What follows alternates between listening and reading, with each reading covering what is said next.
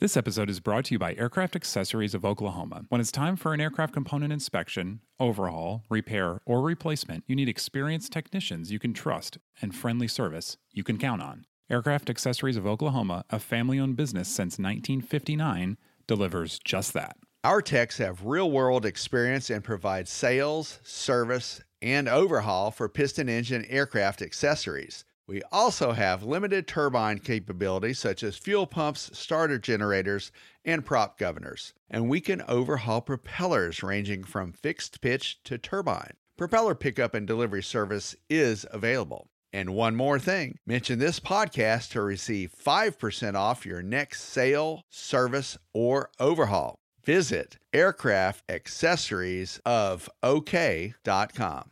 This episode is brought to you by Genesis Aerosystems, a Moog company and leading provider of autopilots for rotor and fixed-wing aircraft. The Genesis S-Tech 3100 digital autopilot provides increased safety, decreased pilot workload, and is approved for over 200 makes and models. To learn more about the S-Tech 3100, visit genesis-aerosystems.com. That's genesis-aerosystems.com.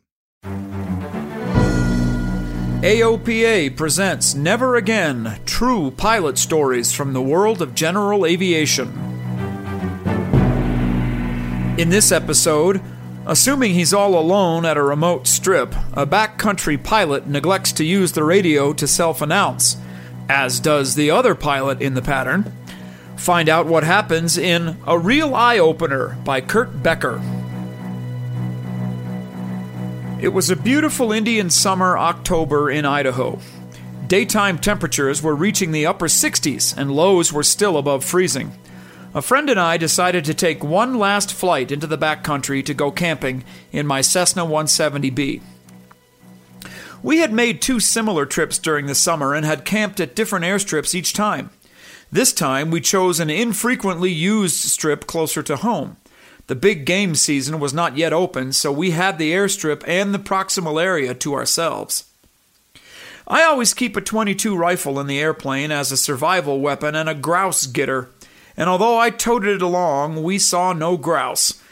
The season was open for grouse, and you can use any weapon in Idaho to harvest them.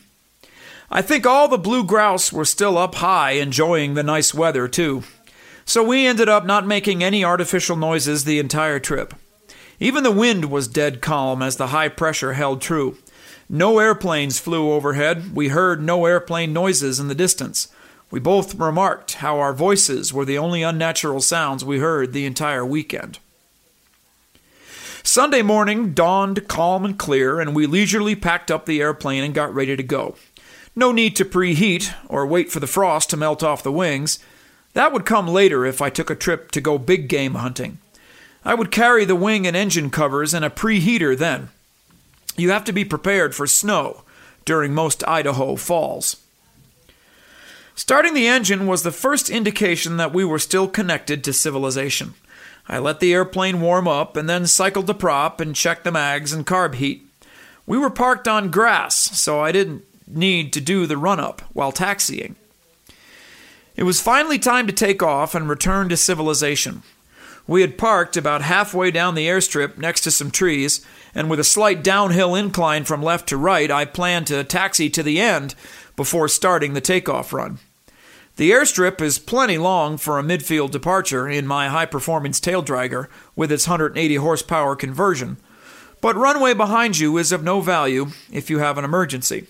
I always use the full length of every runway, except at the 6,000-plus foot asphalt airports where you can reach pattern altitude by midfield.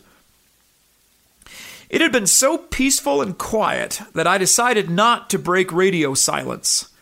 We had not seen or heard any other airplanes the entire trip, so I assumed there was no traffic around that lazy Sunday morning. I had heard nothing on the radio while warming up the airplane. That was mistake number one. I looked both ways before preparing to pull onto the runway. I was thinking more about a stray deer or an elk than anything else, and my runway scan was more out of habit. I looked right, saw nothing, looked left, saw nothing, and then applied power to roll out onto the airstrip to start back taxiing. That was mistake number two. As we started rolling forward, I instinctively looked right one last time.